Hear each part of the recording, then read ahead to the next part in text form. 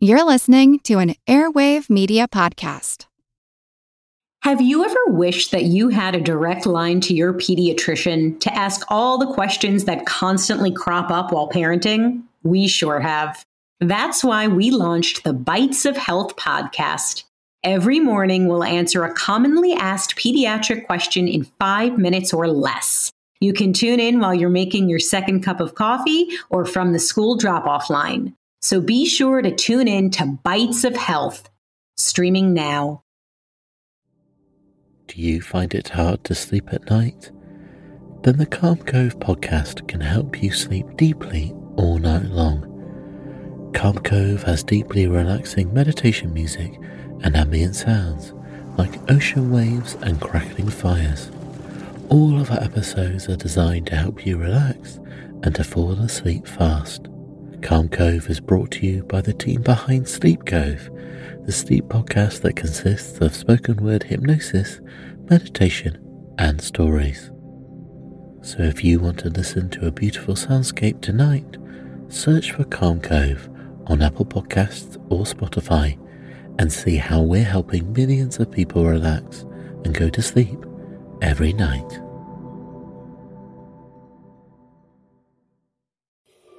Hello, and thank you for joining us for a mindful moment. There's never been a better time to build your mindfulness skills. Mindfulness not only improves your mental, emotional, and physical well-being, but provides a foundation for remaining calm during stressful challenges and events. Through mindful thoughts and actions, we can do more than just survive life's challenges. We can continue to thrive. The key to becoming more mindful is simply practice. We hope this podcast will provide you with knowledge, inspiration, and motivation. Working together, we can learn and grow from any experience. So, let's get started.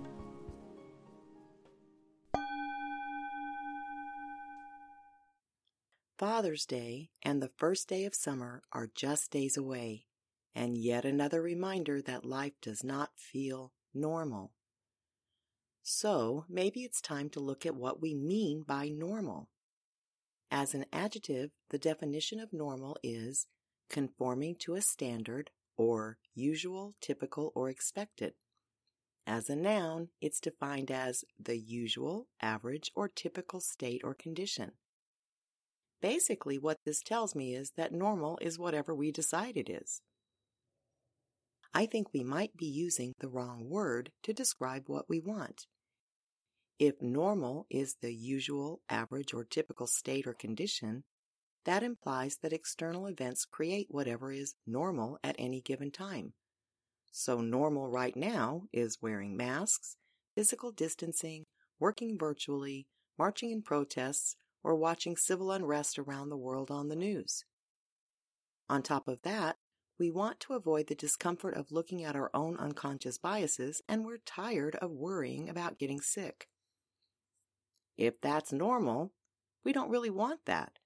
So what we're seeking isn't normalcy, but something that is becoming more akin to nostalgia. We want life to be like it was pre-pandemic. Many want life to be like it was pre-George Floyd. But that's the past, and we can't live in the past. We only live in the present moment. We also can't avoid change. Change happens every day of our lives, and we know we can survive it because we do every day. The challenge is doing more than surviving change. It's learning how to embrace it, accept it, and thrive from it. We recently talked about the importance of understanding that change is situational, and the transition phases that follow are psychological. The pandemic happened. The murder of George Floyd happened. The protests are still happening. More police killings have occurred in the last 2 weeks, including Rayshard Brooks in Atlanta. Cities around the globe are talking about defunding police or dismantling police.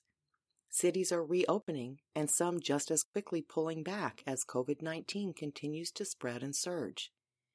It feels like we're bombarded with change, with life not being normal and facing a lot of uncertainty about who we are, where we'll end up, why we're here, and how everything will turn out.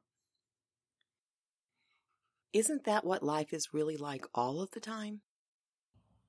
Of course, most of the changes that occur in our lives are not as big as what we're facing over such a short time span, and I think that's what is making most of us feel so unsettled. And in these unusual circumstances, we're going through multiple phases of transition simultaneously. Before we've had a chance to let go of what we've lost, sit for a while in neutral, and then look toward new beginnings, something else changes. It causes many to stay on high alert for the other shoe to drop every day. But that doesn't serve us, and it doesn't support us in serving others. A better approach might be to focus on what we want the new normal to be. We can't decide that for the world, but we can decide for ourselves. We can't do that, however, unless we're centered and calm so that stress hormones aren't flooding us with the urge to act without thinking. In order to adapt to or accept change, we have to utilize two components of our minds. One is the rational side that can analyze, evaluate, and compare. But the rational side of our brains can also overanalyze, overthink, and create problems where none necessarily exist. And this aspect of the brain cannot do one very important thing that we need, which is motivate itself. We need our emotional component of the mind to do that. We need to incorporate love, empathy, compassion, and loyalty to either ourselves or others to get motivated, and those all reside in the house of emotions. But that emotional aspect of our minds also seeks instant gratification, pleasure instead of pain, comfort, and certainty. Consider feeling stressed out and heading for the freezer for that pint of Ben & Jerry's. The rational side of your brain starts telling you why this is not a good idea, that you'll regret the extra calories or the high sugar quantities you're about to consume. The emotional side of the brain says, I don't care, I just want to feel better, period. If that doesn't sound challenging enough, our dueling minds, there's one more factor that comes into play here, and that's self-control.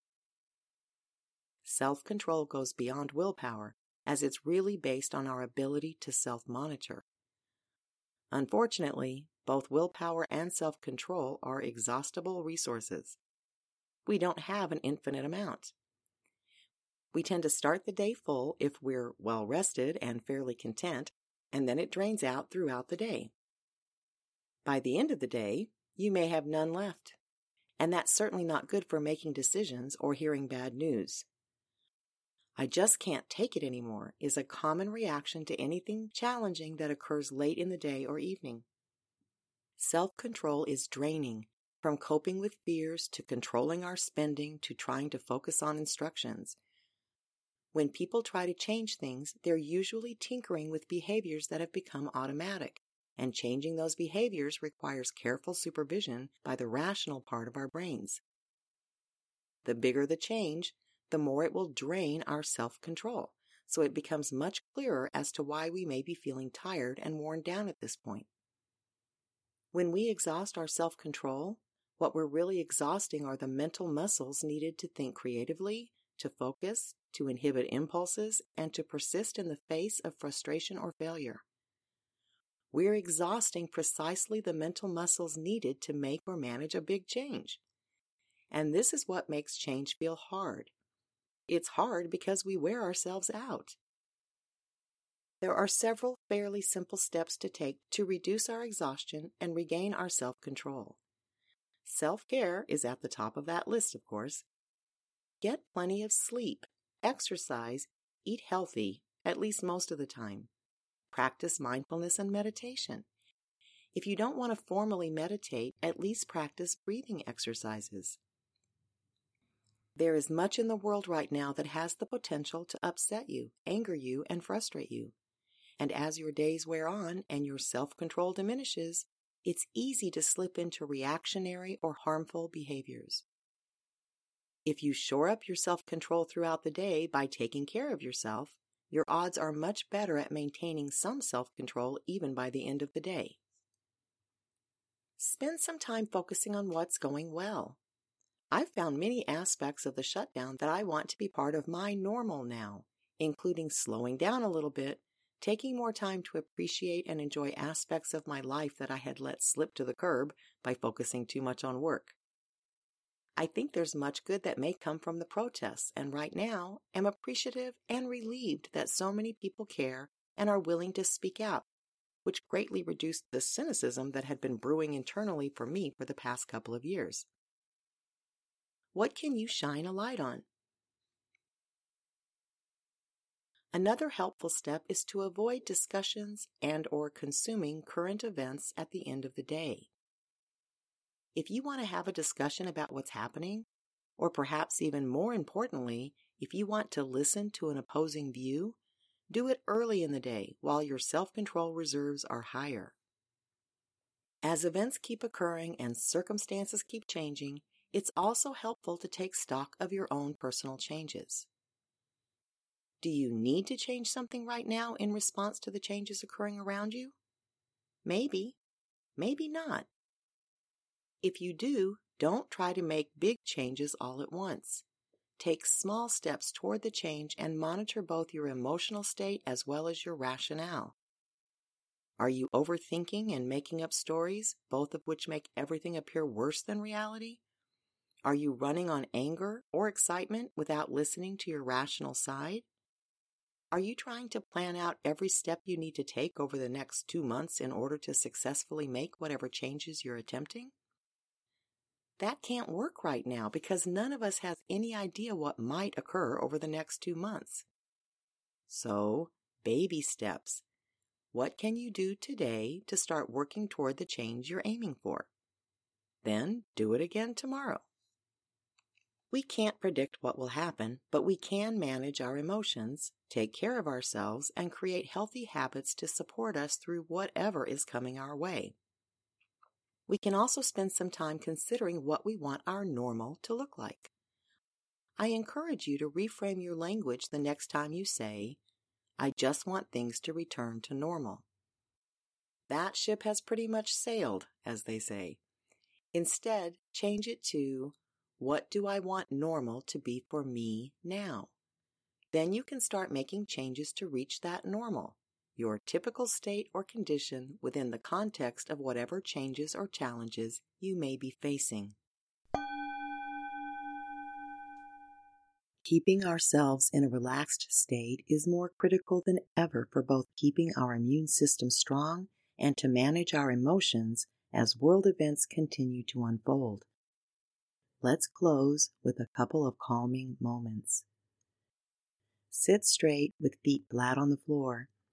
Close your eyes, or if you prefer, soften your gaze. Relax your entire body from the top of your head all the way down to your toes. Take in a deep cleansing breath through the nose and sigh with relief on the out-breath. Now return to breathing normally. Give yourself permission to relax and be still. Focus your attention on calm. In this moment, all is well. Your world is calm. There is only now. Appreciate the stillness of now. Spend a little time simply sitting in a state of complete relaxation, enjoying the seconds of calmness as they pass. If thoughts pop into your head, simply observe them and let them go. This is a moment of complete calm for you. Breathing in calmness and breathing out calmness.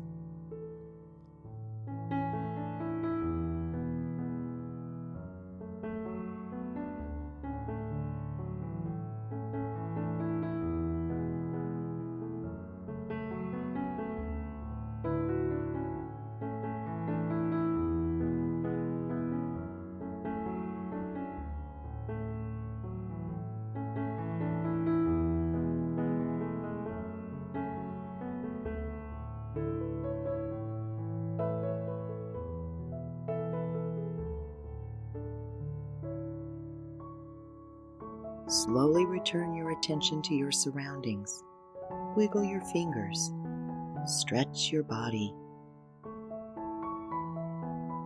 Feel gratitude for the wonderful benefits you just received through meditation. These benefits will stay with you throughout your day.